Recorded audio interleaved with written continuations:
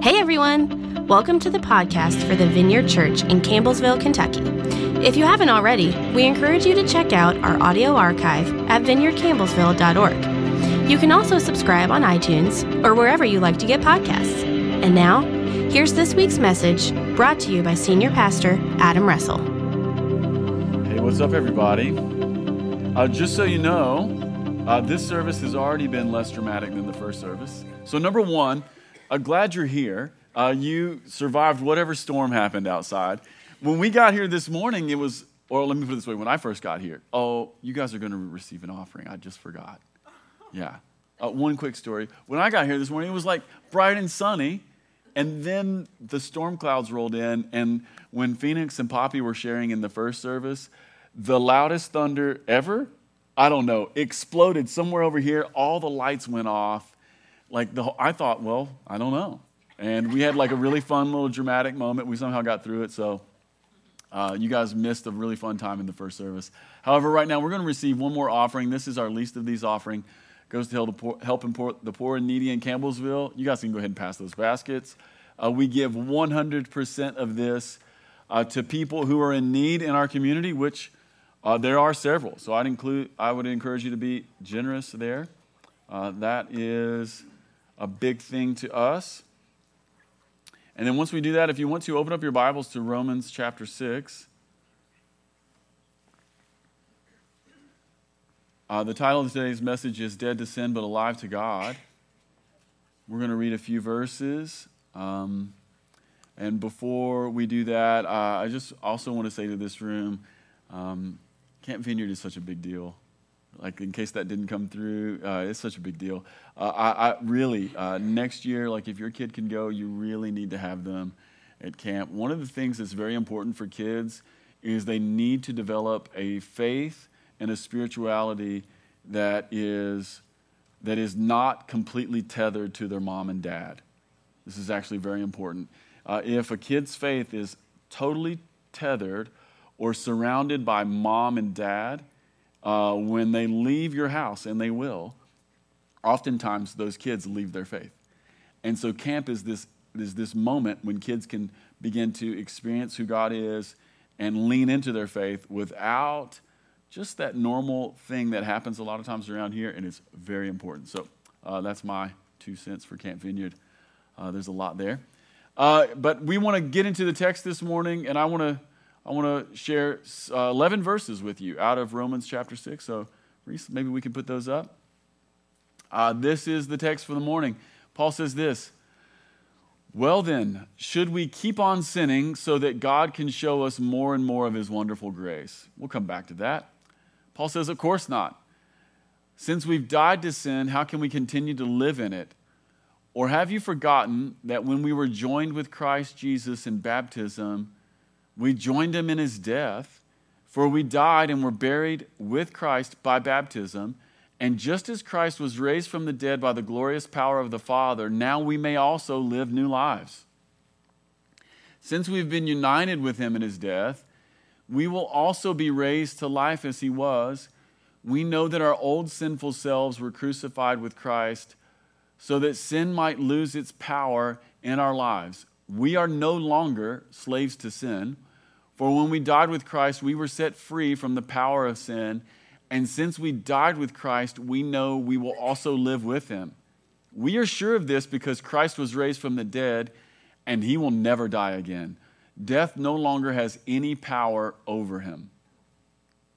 When he died once to break the power of sin. But now that he lives for the glory of God."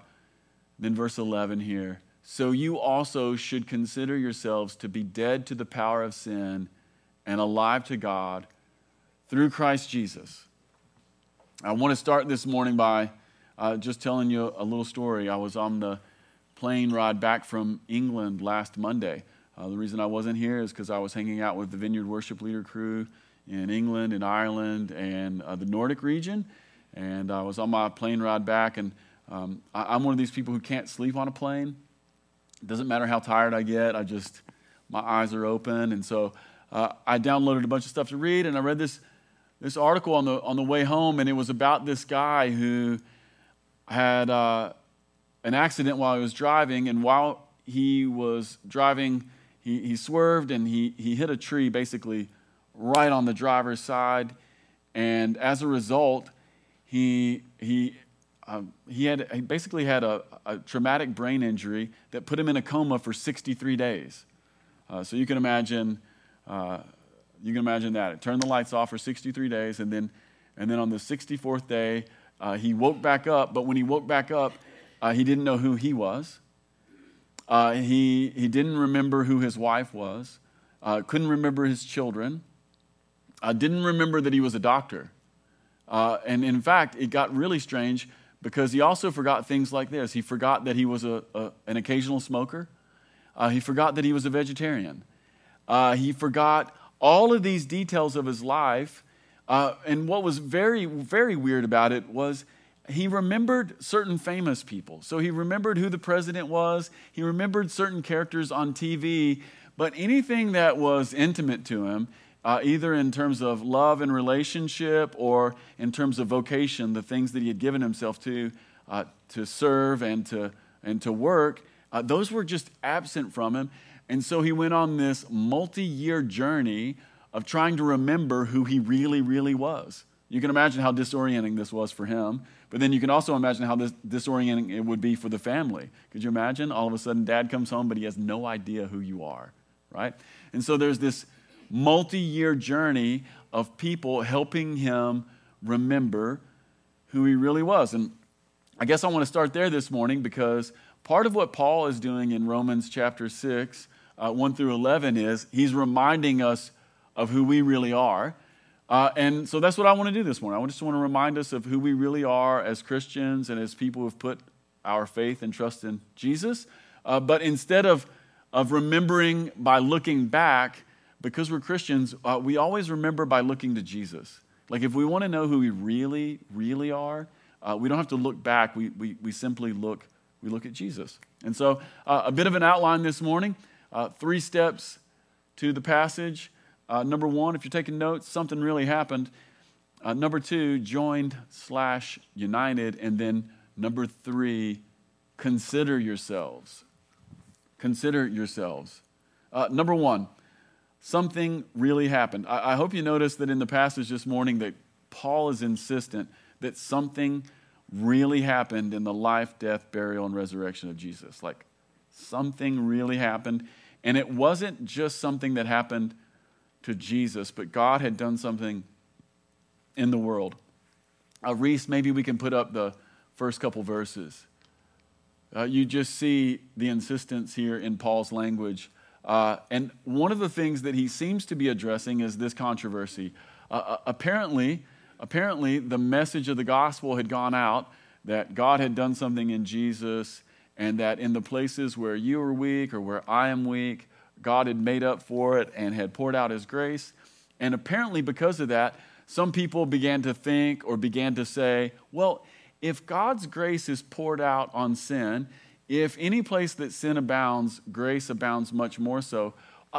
Should we just keep on sinning and maybe even sin a little bit more so that there can be more grace around us? I mean, you can see the logic there. And Paul's like, no, that doesn't work. And look at what he says. Of course not. And here's why it doesn't work. Look at verse 2. Why? Because we've died to sin. And if you've died to sin, how can you keep living in it? Like that old life is gone. Something happened. And I hope you noticed here that it isn't just that something happened to Jesus, but we'll go to point 2 here, joined, united. The reason that this thing gets extended to you and I, and the reason that we don't simply go on sinning so that there can be more grace, is that what happened to Jesus is something that happened to us.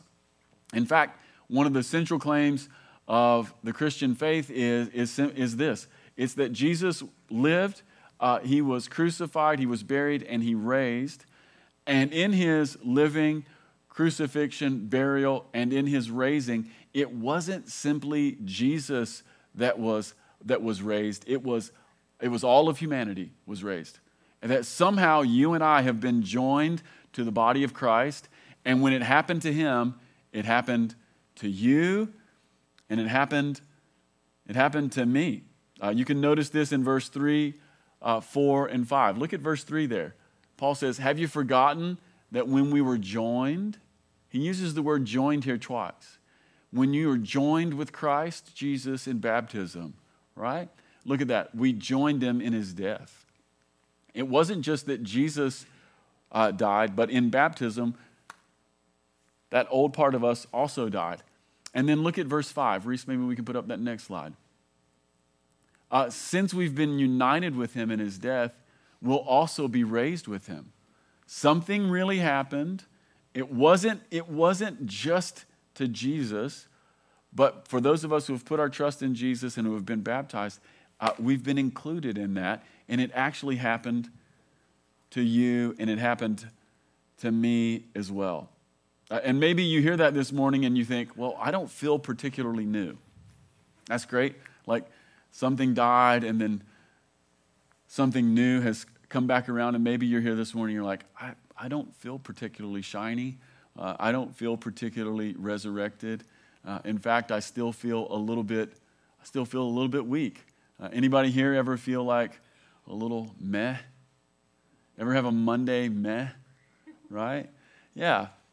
Here's what I would like to say to us this morning. If you hear this message and you think, oh, on the one hand, something has happened and Paul's saying I've been included in it, but I don't really feel it. I'd like to offer you maybe 5 thoughts this morning. Number one, if on the one hand something real has happened, if on the one hand you and I have been included, but on the other hand you don't really feel it. Number one, I'd like to say this. Maybe we've forgotten some important stuff. Maybe we've just absolutely forgotten some important stuff, like that guy who forgot his whole previous life, right? Do you remember what it was like when you first met God? That'd be a question to think about. Do you remember what it was like when you realized that you'd been included into God's family, or when you felt the embrace of God's arms, or when you felt the affection of the Father? Do you remember what it was like when you realized that for all the ways in which you were sinful, that God had completely covered it up and he had accepted you and his son? Do you remember that? Yeah. One of the things that happens to us sometimes is we just forget that. And in forgetting that, there's this very real thing that happens, but it doesn't feel real to us anymore. So I'd encourage us to remember. I'll just tell you a quick story. I have a friend right now, and this friend is somebody I'm hanging out with quite a bit, and he just recently, in the last couple years, met Jesus. And he met Jesus as an adult, which is, by the way, by the statistics, pretty rare. And this is an experienced, rough and tumble guy. Just exactly the kind of person I like hanging out with the most. And every time I hang out with this guy, I come away so encouraged because he's so very aware of the ways in which God has actually saved him and has pulled him out of one life and into another. And it comes up in our conversations all the time. He'll say things to me like this. He'll say, like, Adam, I was headed straight to hell. Like, he'll just tell me, he was like, listen, like, I knew it in my bones. And I was so uncertain if God would ever accept me. And he goes, one morning, like the lights came on. I knew that I was not far away from God, that he had been chasing me my whole life, and that he called me his son. It's just very present for him. And when I'm hanging out with him and he's telling me these stories of how this is very present with him, it becomes present for me. You ever had that experience? Like somebody's experience becomes your own experience. Yeah. So if you're here this morning and you read Romans chapter 6 and you're like, well, something happened and apparently I've been included in it, but it doesn't feel like that to me, I would encourage you to remember again. And I'd also encourage you, hang around people who have recently met Jesus. It will do something to you. A lot of times we hang out with Christians who have been Christians for a long time too much. Number two, God's power rarely meets expectations. God's power rarely meets expectations. Here's what I mean. I mean, sometimes God's power meets expectations, or our understanding of power, especially as Western, modern Americans. we have an understanding of power. Like Jesus does things like this. Jesus walks on water. Jesus can multiply food. Jesus can heal the sick. But oftentimes, the real power of God, it is moving counter to our expectations or counter to our notions of what power is. In fact, in the Gospels, the height of power is not Jesus walking on the water. The height of God's power is seen in Jesus crucified on the cross. It isn't in direct interventions, but it's in Jesus' life laid down. The height of God's power is found in not the Jesus who multiplies all the food, but the height of God's power is Jesus who surrenders his life. In fact, this is, according to the Gospels, when Jesus' power is most visibly seen. And so what I would like to say to us this morning, if you're here and you're like, something's happened, it includes me, but I don't feel like it. It might be that our Western American notions of what power is, it's blocking us from the experience of really encountering God's power. When will you encounter God's power? When can you encounter this stuff over here that includes you? Well, you'll find it in those moments of surrender. That's when. Because oftentimes power is coming to us in a different way. God's power is not tanks and guns. And God's power is not the easy button. Instead, it's surrender. And we enter into the mystery of Christ by surrender. Number 3, the medicine is working before we feel it. How many of you have ever been really sick? You ever been sick enough that you were in the bed and you had a fever and you couldn't even go get your own medicine? You know, and maybe you call the doctor and they call into Kroger and they have some antibiotics for you up there, and then somebody goes and gets them and you're in your bed with a fever and they give you the pill and you take the antibiotic. And how many of you understand that from the moment you take the antibiotic, it's working? But how many of you know that you don't feel it? Right? There's that delay. Or how many of you have had a headache in the last 2 weeks and you took 2 Tylenol? Right? How long does it take the Tylenol to work? It's working as soon as you swallow it. But it takes you about 45 minutes to notice it. Have you ever noticed there's that gap? You know, with an antibiotic, it's like 24 hours or 36. I'm not a doctor. I'm just making up hours here. I'm just saying things. But there's that gap, isn't there? Yeah. So if on the one hand, God has done something in the cosmos, and if it really does include you, if you have been made dead to sin and alive to God, for real, and if it doesn't feel like it, here's what I'd like to suggest to you. The medicine is working, maybe you don't feel it yet. The medicine is already in you. Jesus tells this little parable. He says, well, the kingdom of God is like a little bit of yeast that gets put in the dough, and it leavens the whole thing. How many of you know when the yeast goes in, it becomes invisible in the dough? You can't find it. And then there's that delay, isn't there?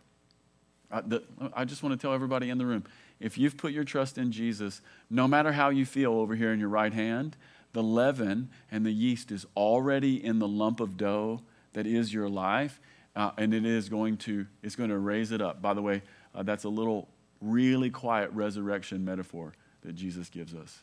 A little bit of yeast in the dough raises it up. He's going to raise the whole thing up with resurrection power. Whether you feel it or not, there's a delay. Number four, from eternity, our low anthropology is nothing. Probably ought to define some terms here for a moment. Low anthropology. Here at the Vineyard, we're just people who firmly believe in low anthropology. And here's what that means. It means we know that human beings are weak and that human beings are fragile and human beings are frail. We know that. And we know that because we experience it in ourselves and also in other people. It's just a fancy way of saying we know that human beings are sinful, right? And we're not tricked. Like we know 2 things at once. We know that on the one hand, every single person who is alive, no matter how good or bad, no matter what station they have in life, we know that they have the indelible print of the Father on them, which is to say they're made in God's image, they're beloved. There's something that is unique and glorious about a human. But for whatever it is that God's image is on us, we also know this other thing to be true, which is we know that human beings are weak. We know that human beings are sinful. We know that human beings are fragile. And on our best day, we know that we have thoughts and we have feelings that are not leading to more unity and love and goodness in the world. Do you know what I'm talking about? How many of you have ever experienced this? Maybe Sam and the guys on the worship team, they lead an amazing time of worship, and you're like, wow, God is here. Maybe you even have your hands up in the room, and then some kids go nuts in the room, and you're like, I wish that their parents would do something about them, or I'm going to punch them. Anybody ever had that experience? Yeah, what is that? It's low anthropology is what that is. Yeah, like on the one hand, you're like, God is awesome, and on the next, you're wanting to punch a kid at church, right? We just know. What are we saying here? What we're talking about here is like the human tendency to be like corrupted by greed or criticism. Like how many of you here this morning are hounded by criticism? Like you just notice like you're a critical person, like a lot, all the time, right? What is that? It's low anthropology. So on the one hand, God really has done something. He's included you. And on the other hand, your low anthropology comes up and it makes you feel disqualified. I think that's what I'm trying to get to this morning. Here's what I want to say to you this morning. From eternity's perspective, the reality of our low anthropology will not even be a memory. Think about this. Basically anyone will live to be 80 or 85 now. The drugs are good. You know? You can eat Taco Bell every day and drink a 12-pack of skis, and you can take a handful of pills. You'll probably live to be 80. No, literally, no joke. And if you work out really hard and you go to the gym every single day, you'll get to like 85. That's about true. Your 85 years of working out, you'll have better years, but you can do none of it. Taco Bell and skis every day, you'll get 80, right? So here's what I want you to do. I want you to imagine 80 years on one side, right?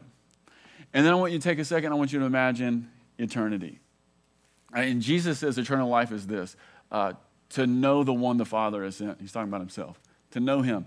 So eternal life is not just quantity, but it's quality. But we also need to dig back into this. It is also quantity. So I want you to think about eternal life on this other side. How many of you know that an eternity of being held in the Father's arms, when you look back to the 80 years, it'll be like, it's like, what is that? So the extent to which your low anthropology makes you feel disqualified, or to the extent that your low anthropology, your own awareness of your fragility and frailty and weakness makes you feel disqualified or makes you feel outside of this thing that God has done in Christ Jesus, which absolutely includes you, this thing which God has done, which puts to death your sinful life and causes you to be alive to God, to the extent to which that's alive in you, I just want to say, meditate on eternity, because from eternity's perspective, it'll not even be a memory.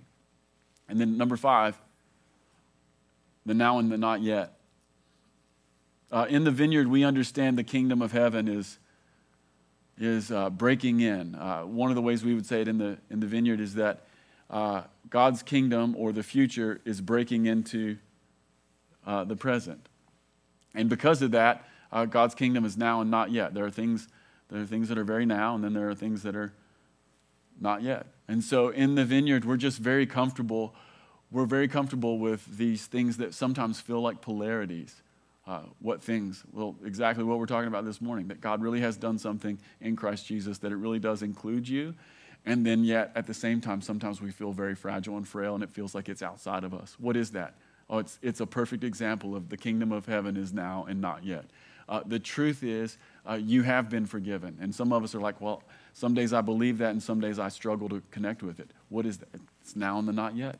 And one day we are headed to a future when you and I will know that we know that we know. But now, sometimes it's in contest. And so we're just comfortable with that. So what do we do? Well, verse 11, this is what Paul says. Consider yourselves dead to sin,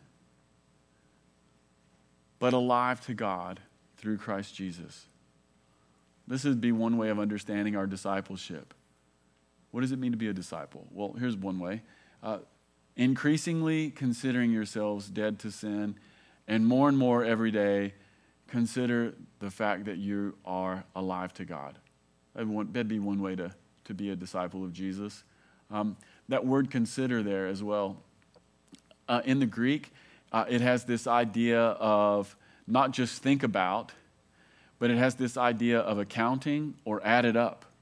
And so in Paul's mind, this Greek word here, it has this idea of a ledger, like balance it out, run the numbers, see what it's like, and begin to realize that in all the places where you thought you were in the red, in all the places where you thought that your life was in the deficit and wasn't adding up, in fact, in the very places where you were in the red, God has done something in Christ Jesus that forever and a day puts you in the black. And so Paul would say, begin to add it up, begin to do the math. Here's the math. In the very places where you're the most weak, in the very places where it's not adding up, in the places where you're experiencing your own frailty, your own fragility, in the places where you're in the red, add it up, and here's what you're going to find, that God has made up the difference and not just simply drawn you back to the black, but he's put an abundance in your life through his Son. Begin to dwell on that. Begin to stew on that. And I love the way that Paul frames it here for us this morning. He says, consider yourselves dead to sin, but also consider yourselves alive to God. Salvation is not simply moving away from something bad. It is actually moving towards something good, namely the Father himself. How many of you have ever noticed this? That it is easier to move away from sin if you simply move towards God. You know? How many of you have ever recognized this in your life? You don't become less angry by trying to be less angry. Here's what happens if you try to be less angry. You get more angry because you add frustration on top of your anger, right? But if we get a vision for God, if we begin to move towards the Father's love, if we move towards embrace, if we can, as David says in the Psalms, he says, one thing I ask, one thing I seek, that I could live in your house and look upon your beauty all the days of my life. That's one of my favorite verses. David is a guy who has everything. He's got all the money, he's got all the cars, he's got all the houses, and David says, there's one thing that I'm asking for and one thing that I seek, that I could live in God's house and look upon the beauty of the Lord. What is that? It's not just that he's considering himself dead to the power of sin, but he's alive to God. Like one of the ways you let go of things is actually by laying hold of things. Yeah, so do the math. And in the very places where you're in the red, begin to see that God has made up the difference and he's put you in the black by the power of God. Begin to get a vision of Jesus. In fact, begin to ask God, would you open up the eyes of my heart? God, would you let me see your Son? And would you show me the ways in which you've made up the difference in my life? And in all the places I feel defeated, God, would you let me see your embrace? Amen? Amen. Hey, if you're on the worship team this morning, why don't you come on up? And why don't we stand up as a congregation this morning? I want to pray for us, and we're going to sing one more time. Thanks again for stopping by the podcast of the Vineyard Church in Campbellsville, Kentucky. If you'd like to keep up with what's happening at the Vineyard, you can follow us on social media. Until next time.